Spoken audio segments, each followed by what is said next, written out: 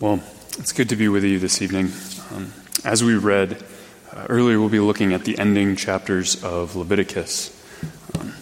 Before we get to the text before us, though, I was reading something last night that I just wanted to share with you. I've been rereading Marilynne Robinson's Gilead alongside my mother, who is currently reading it for the first time. This might be an encouragement for her to read it a little quicker.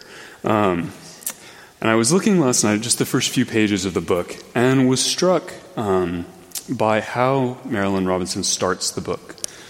For those of you who don't know, Gilead is essentially a novel in the form of letters from a terminally ill, or by a terminally ill pastor to his young son.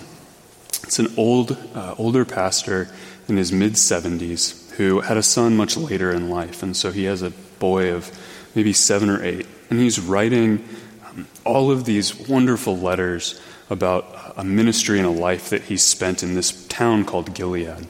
He's been there for decades, and the book beautifully and wonderfully brings out all of these themes of home and rootedness and rest and familiarity in just a wonderful way. But Robinson, what struck me last night was that Robinson doesn't start the book by bringing any of these things forward. Instead, Robinson starts the book actually in William Ames's youth, talking more about his father and his grandfather than anything else.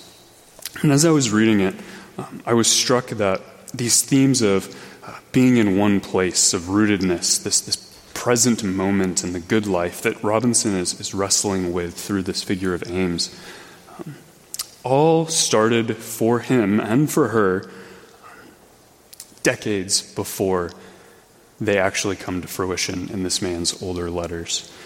This aspect of finding community and finding a home are a result of a process that happened for decades. And that struck me because as I've been here over the last few years, it's just been wonderful to see the elements of rootedness that have taken place over decades. Some of you have been here for a decade, 2, 3, 4. And so it's so wonderful just to see how the fruit of that comes to play in the life of the church even today. The journey that the Lord has led this congregation on.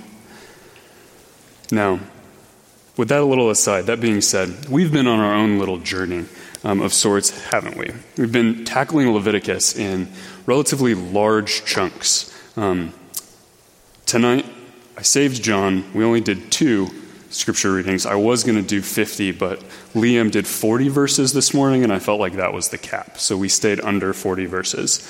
But we've been taking Leviticus in large chunks, partially because for a lot of us, Leviticus is probably our first engagement with and our first interaction with the book of Leviticus. And similarly, like when you maybe meet a person for the first time or you're getting to know them, you don't actually get to understand all the features and the nuances of their interactions, the way that they express themselves. You get sort of just a rough overview of them. That's not to say that you don't know what they look like. That's not to say you don't know how to relate to them. But a first interaction with somebody, you know them far less well than you would after a long period of time.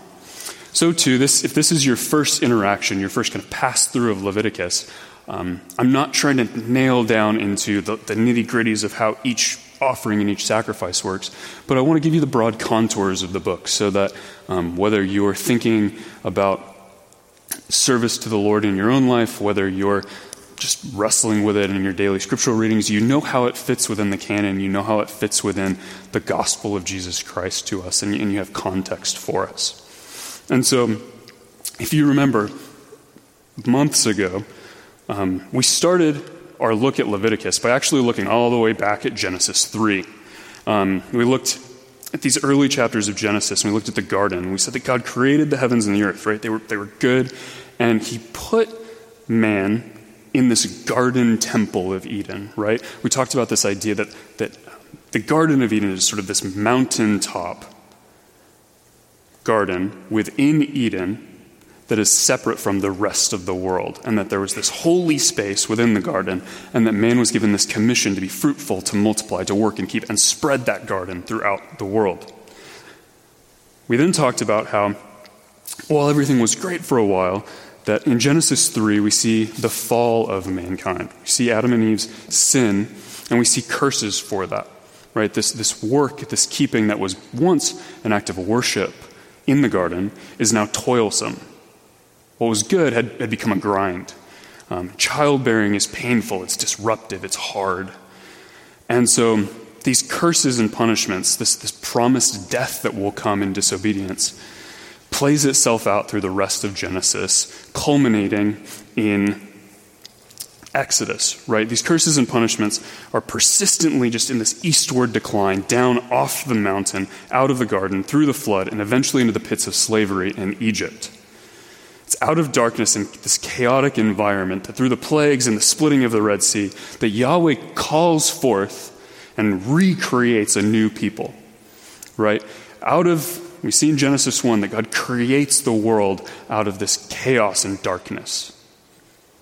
And that through sin, people descend back into that chaos and darkness. And by this miraculous recreative work in Exodus, God calls forth a new people, brings out a new people, and promises this new corporate Adam, right? Israel is corporate Adam. He promises him a new garden. It's this land flowing with milk and honey, right? That he will walk and dwell with his people.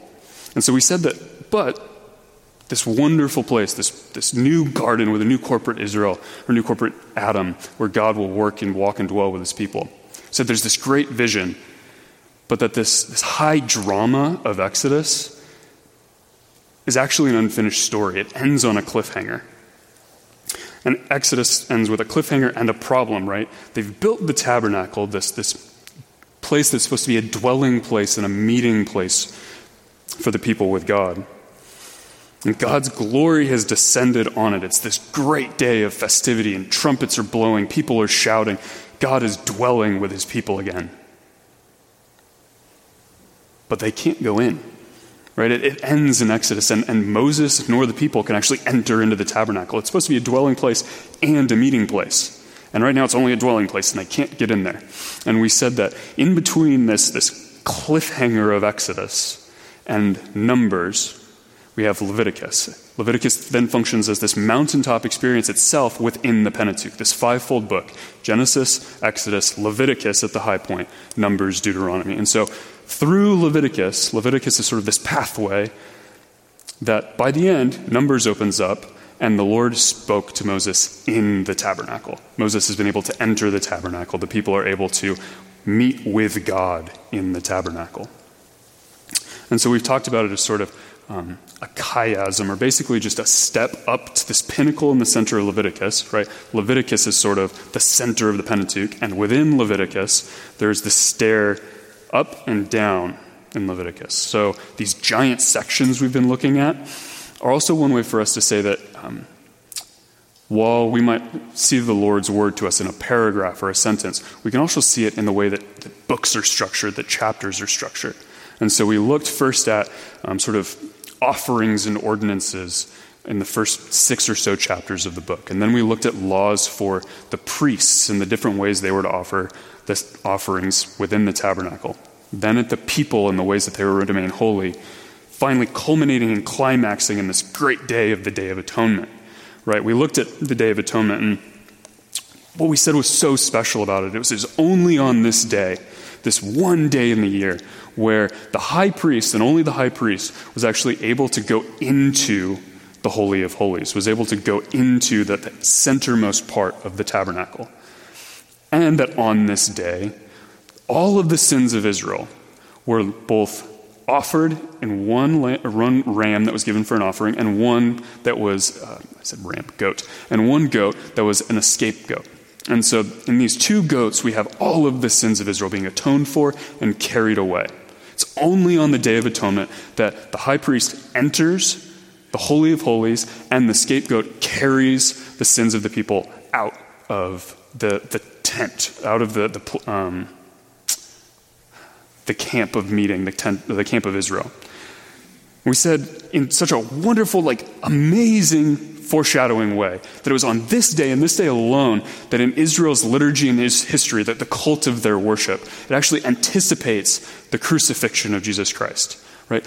In the goat being sent into the wilderness, we see an anticipation of Jesus' descent into the dead, his declaration of victory over the powers of hell. This goat that went into the wilderness, it's called an Azazel goat. It's this goat that's sent to a demon. It's not an offering to a demon. It's declaring to this demon, you don't have any power here anymore. You can't control us. These sins have been washed away. These sins have been atoned for by the goat. And that same day, right, Jesus' descent into the dead, the goat out into the wilderness. That same day, the high priest enters into the Holy of Holies. This anticipates Jesus' descent and his ascent to be seated at the right hand of God the Father. This high and holy day in Israel. It's this climax on this mountaintop that we see in Leviticus.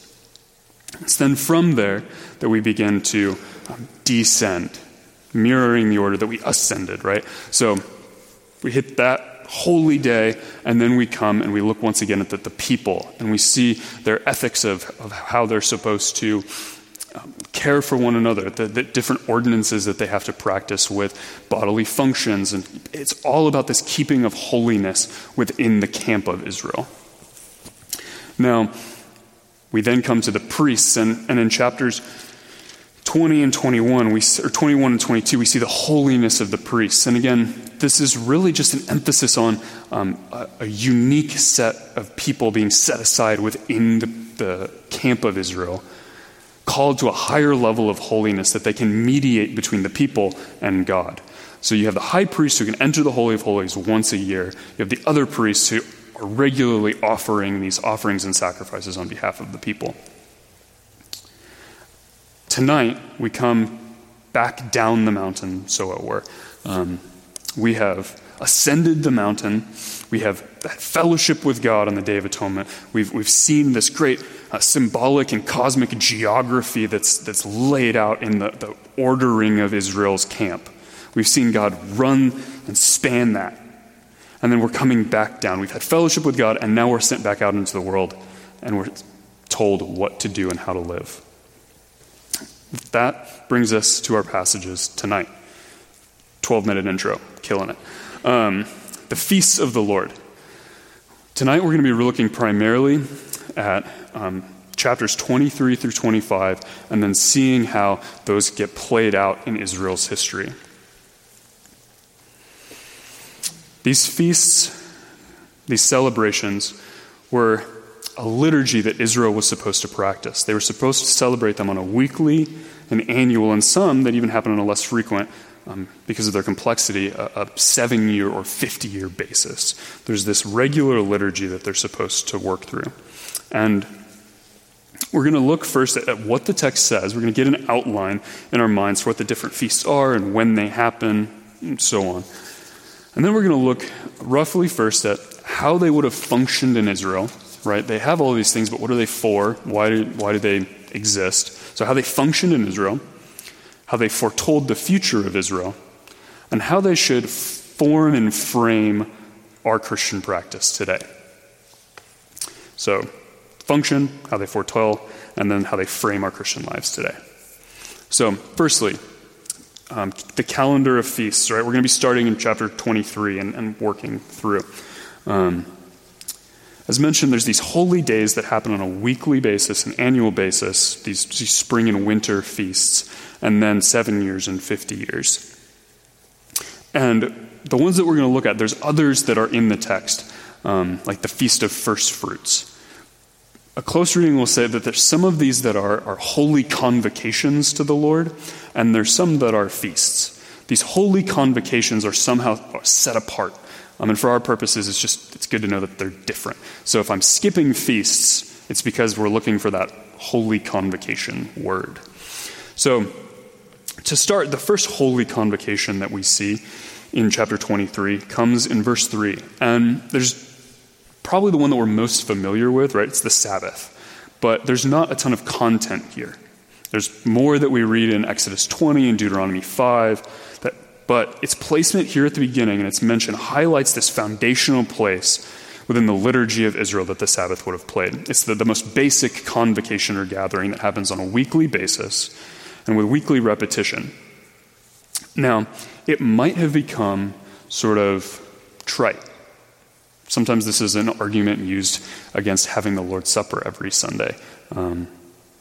That's somewhat silly, but they say by this weekly repetition, by this weekly activity, it would have been trite. The Israelites wouldn't have really understood it. It would have just become a day off that they hadn't really practiced. And so we'll see that, again, placing it here, mentioning it first, gives a foundational role. It also then functions that the rest of the feasts build in support of the Sabbath day. They're all helping Israel to understand the principles that they would find on a normal, every week Sabbath day.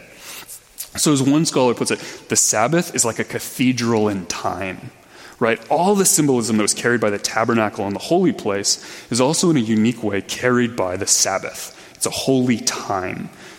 The tabernacle, in the tabernacle, God invites people to worship him and in things modeled off the heavenly realms, right? We read in Hebrews that this tabernacle is actually modeled off of the heavenly places.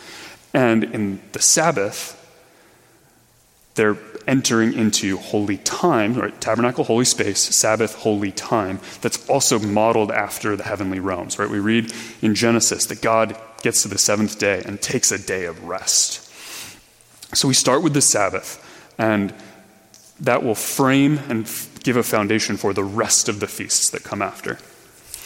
Next, we see the annual feasts, which would be Passover, unleavened bread, Feast of Weeks, Feast of Trumpets, the Day of Atonement, the Feast of Booths, and the day after the Feast of Booths. Broken really into two sections, there are spring feasts and fall feasts. Now, if you're one that's tracking really closely, this is just an aside that we're not going to get into.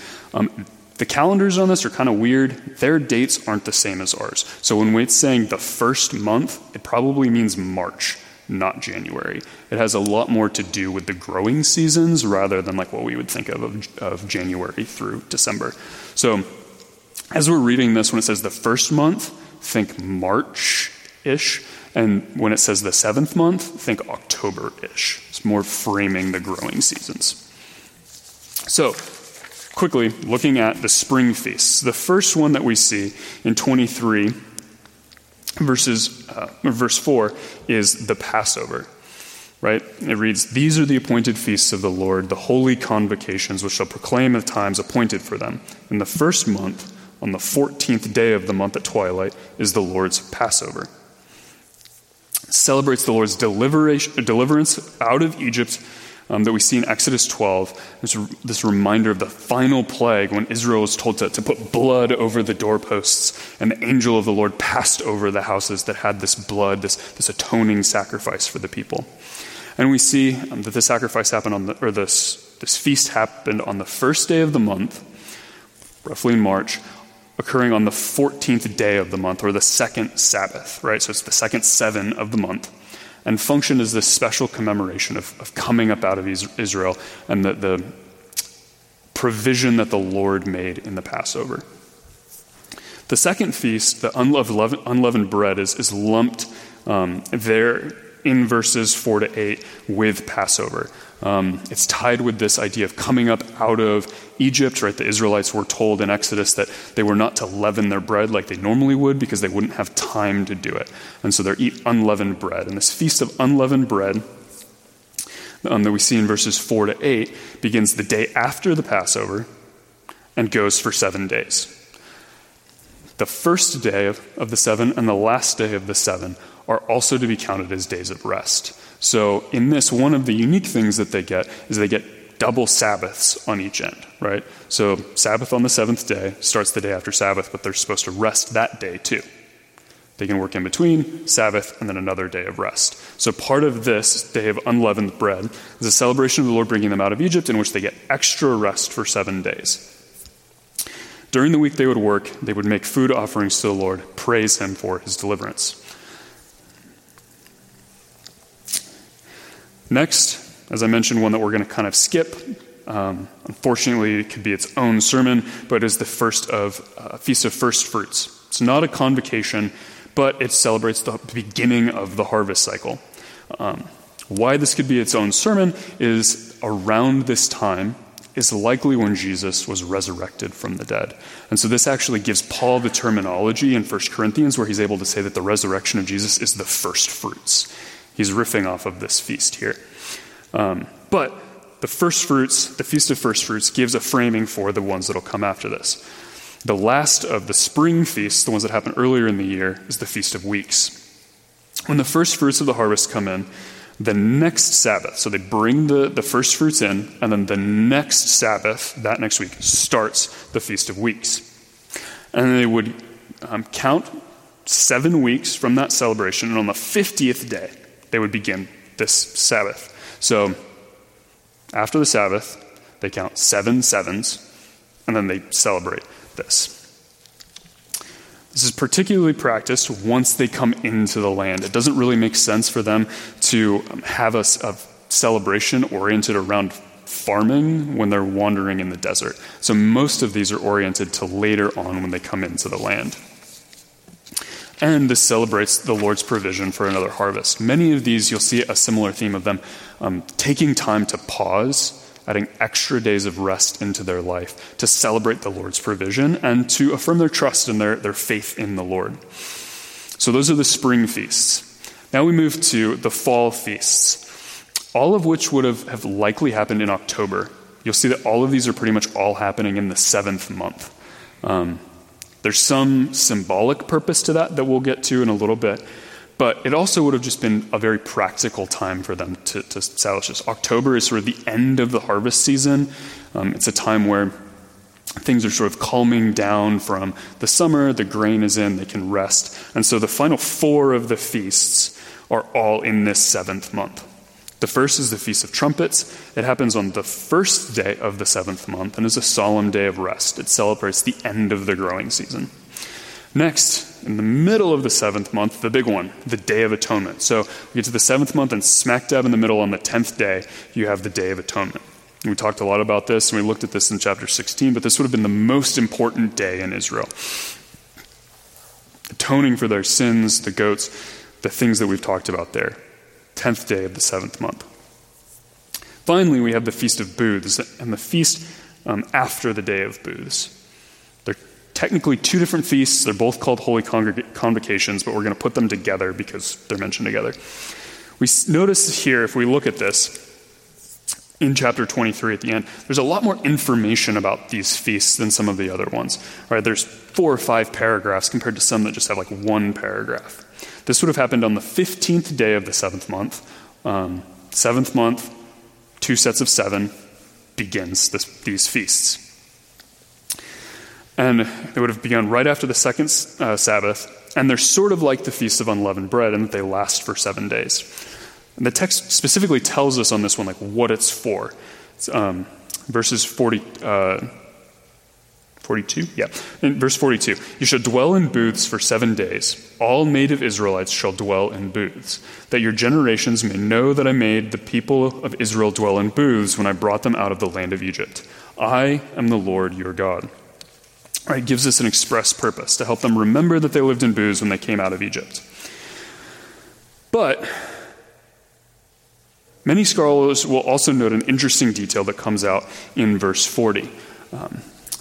Just an emphasis on them living in booths seems to not actually be adequate to what's happening in the text, and also why there's more information about this.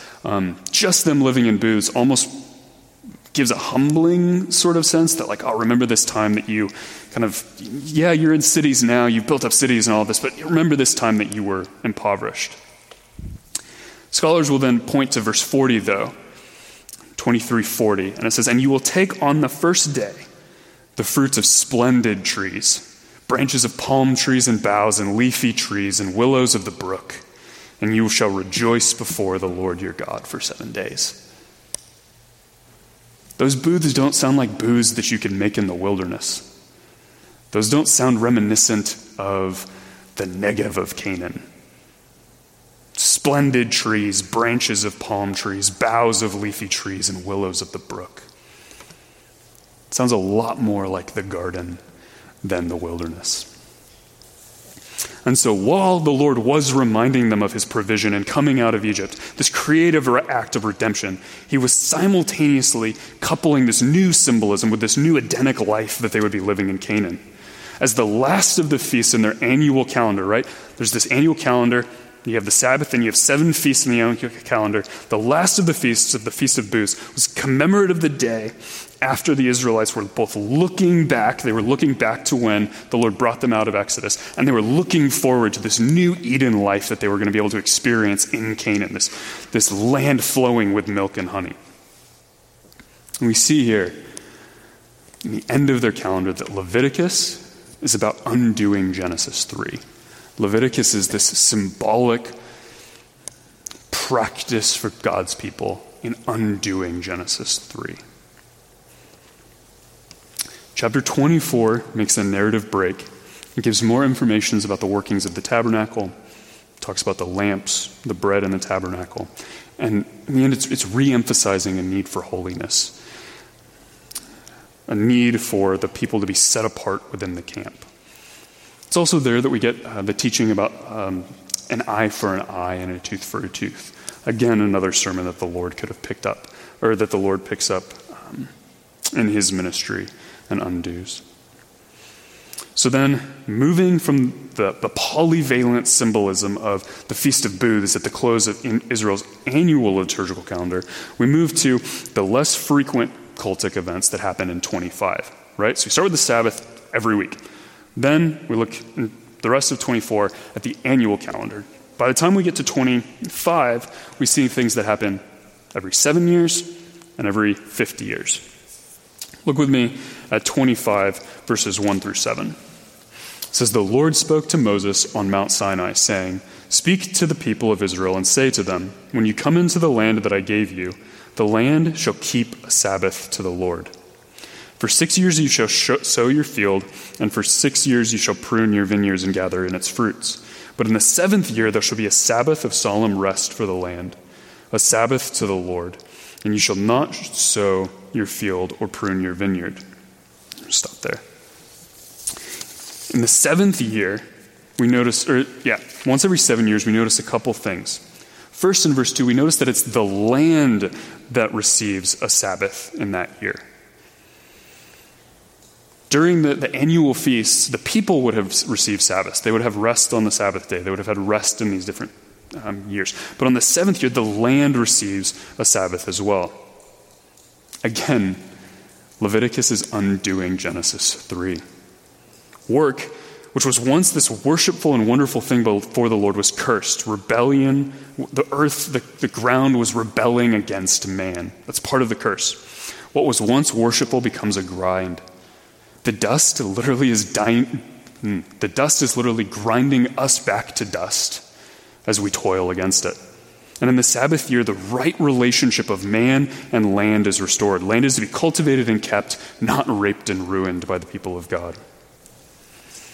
And this theme continues into the year of Jubilee, a sort of super Sabbath. And so we see in verses 8 through 12 of chapter 25 that the people of Israel are supposed to count 7 weeks of years, or 7 times 7 years, so 49 years. Then you shall sound the loud trumpet on the 10th day of the 7th month. On the day of atonement you shall sound the trumpet throughout the land, and you shall consecrate the 50th year. So, once every 7 years you have a Sabbath year. Once every 50 years you have a year of Jubilee. And as an aside that's also not an aside, I hope you're picking up the emphasis on sevens that are happening throughout this. There are times in Scripture where we shouldn't make too much about numbers. Some people get a little crazy with it. This isn't one of them. This is one of those times where you want to pay attention to the numbers, right? Just in chapter 23 and 25, let's look what we got. The weekly Sabbath happens on the 7th day. There are 7 annual feasts during the year. Passover happens on the 14th day of the month, the second 7. Unleavened bread happens on the 15th day of the month, which lasts for 7 days. Feast of Weeks, or 7 sevens from the Sabbath after harvest, and is presented with 7 lambs. The Feast of Trumpets happens on the first day of the 7th month, Day of Atonement, also in the 7th month. Finally, the Feast of Booths celebrates for 7 days in the 7th month after the second Sabbath. Now we've got a Sabbath year that happens once every 7 years, and the year of Jubilee, a super Sabbath, which happens on the 50 years, 7 times 7 years. It's a lot of sevens. It took a lot of work trying to figure out where all those fit together. All of this is working and building up towards this year of Jubilee, right? So we start Sabbath. That's the most simple one. It's the most often repeated. And we said that that's sort of this foundation that all of the other ones are building to. Well, the year of Jubilee is this crescendo that then comes back around and resupports Sabbath. The year of Jubilee, once every 50 years. And it would have meant for 2 Sabbaths in a row, right? We see 7 times 7 years, and then the year of Jubilee starts. So that 7 times 7 years, that 7th year would have been a Sabbath year. And then the year of Jubilee comes. So again, similar to some of the annual feasts, there's double the amount of rest that's happening.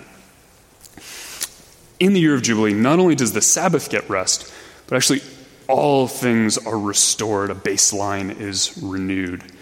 Lands that were sold off are returned to their original owners. The poor are cared for. Loans are forgiven without interest. Israelite slaves are set free and returned to their ancestral lands.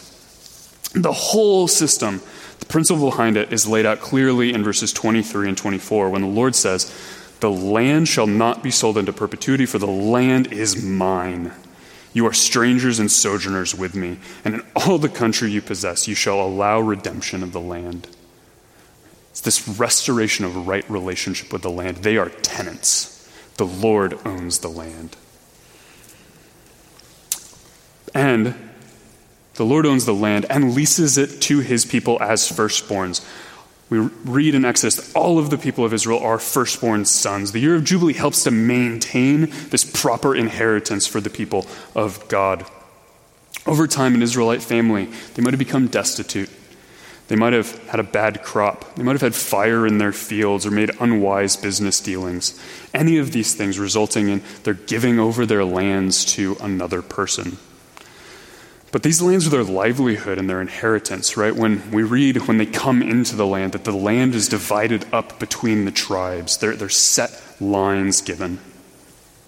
This land was an inheritance from the Lord.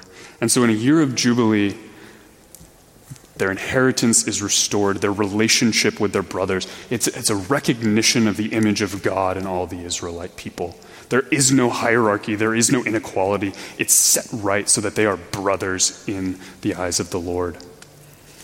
And it's not a coincidence that verse 9 tells us that this holiest year, this year of Jubilee, starts on the Day of Atonement, or the day after the Atonement. Everything is set right on the Day of Atonement, right? This is the one day in the year where this cosmic symbolic geography of Israel's camp is spanned. Everything is set right. The people's sins are forgiven. The Holy of Holies is entered by the high priest.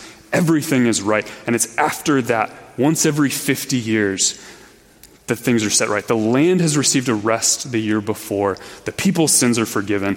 Inheritances are returned. Slaves and captives are set free. It was a year of totally new possibilities. It was a year where the garden of life and fellowship could have been restored.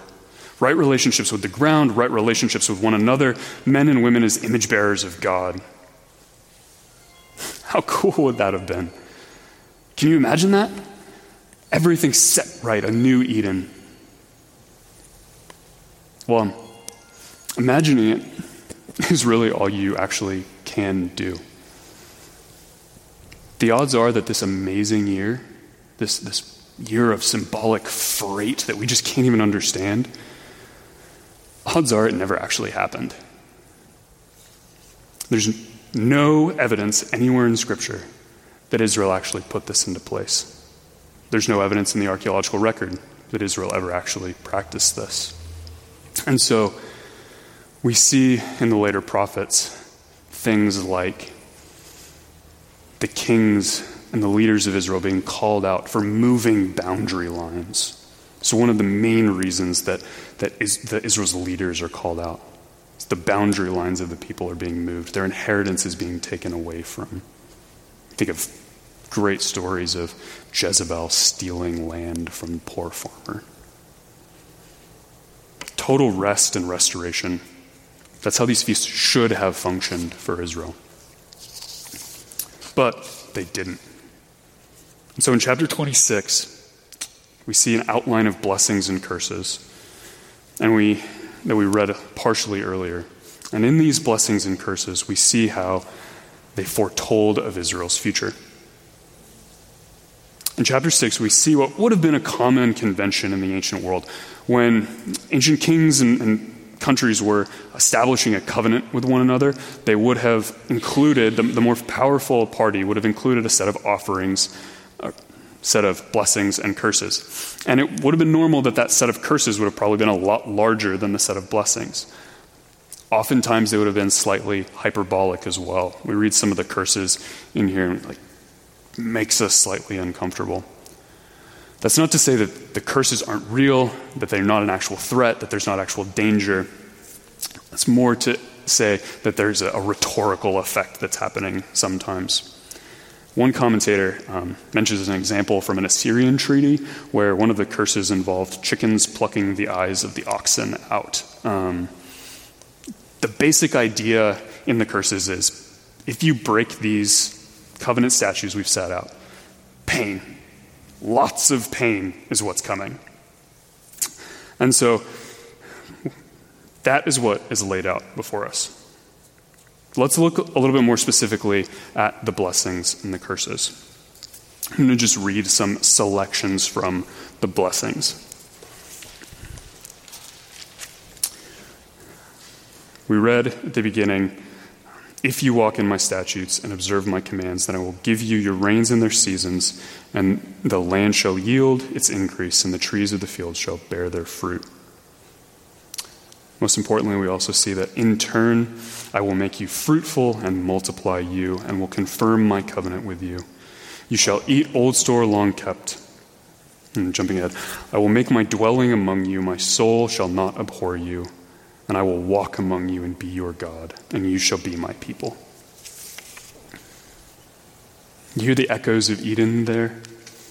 You'll be fruitful and multiply. The Lord will multiply them.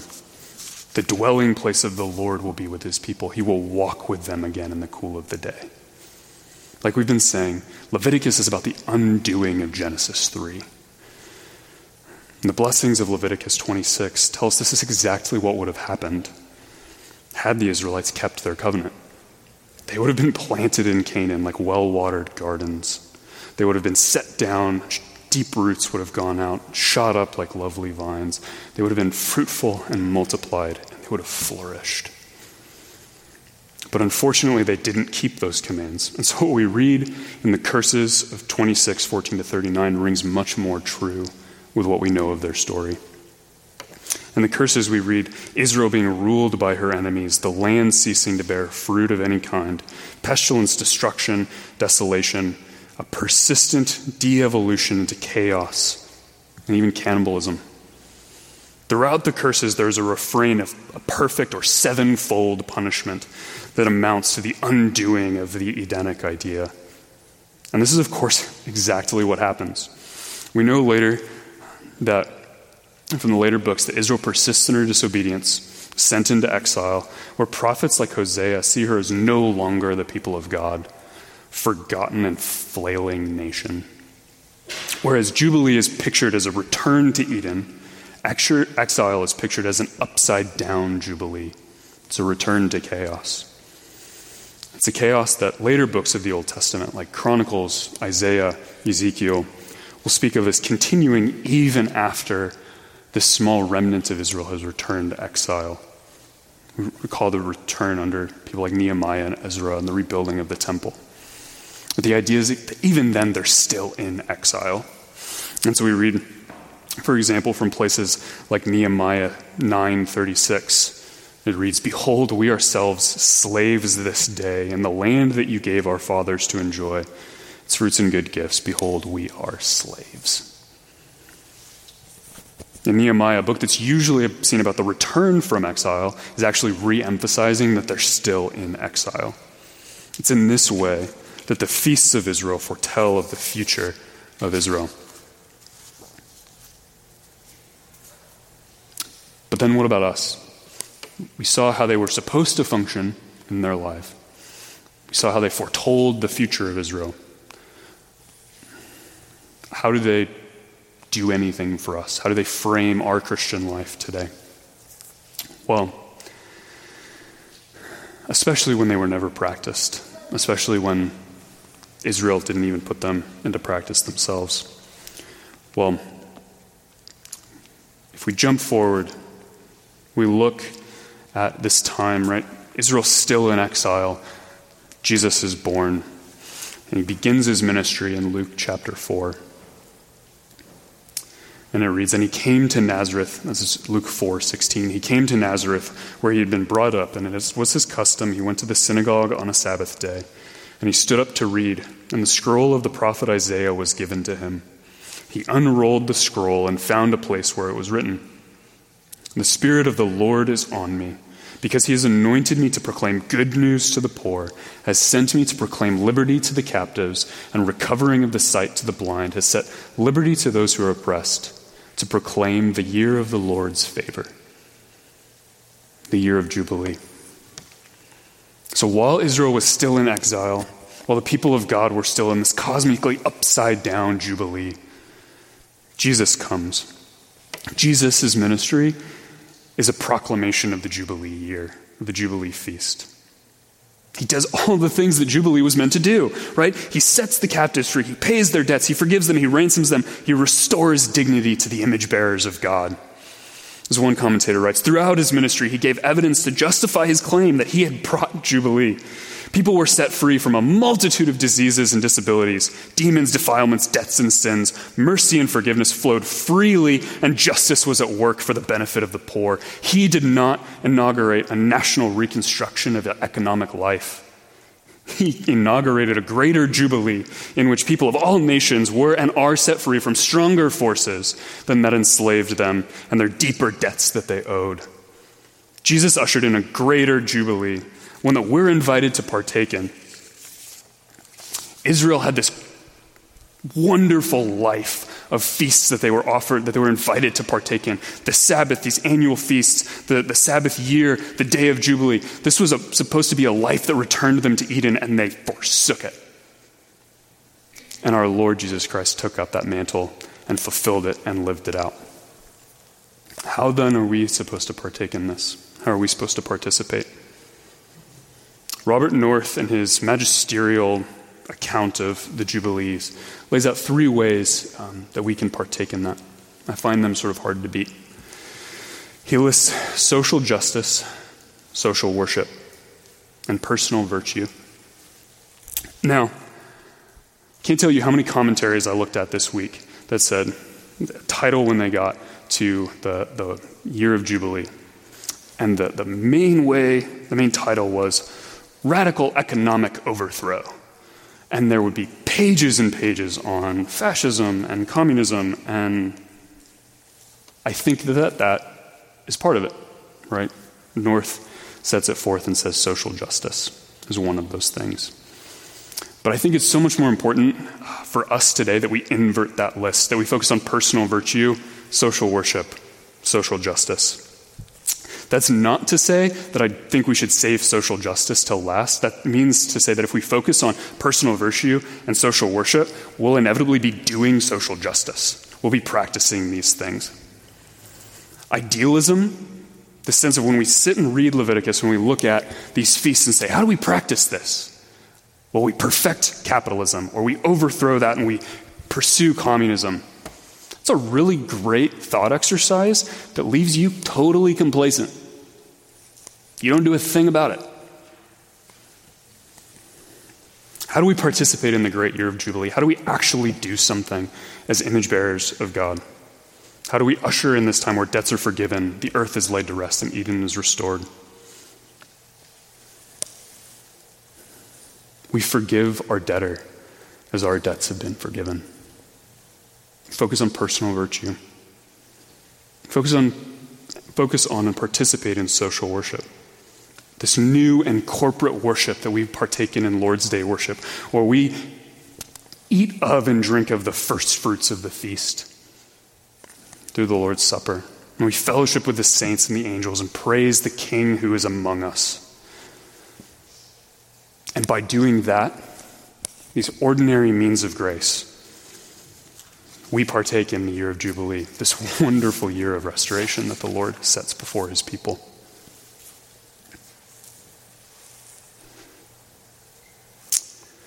Something else I came across last night when I was reading Gilead was a wonderful quote from John Ames. It's later in the book. He's not thinking back to his childhood anymore, but instead he's meditating on years of life and ministry in the Christian church. And here's what he writes to his son.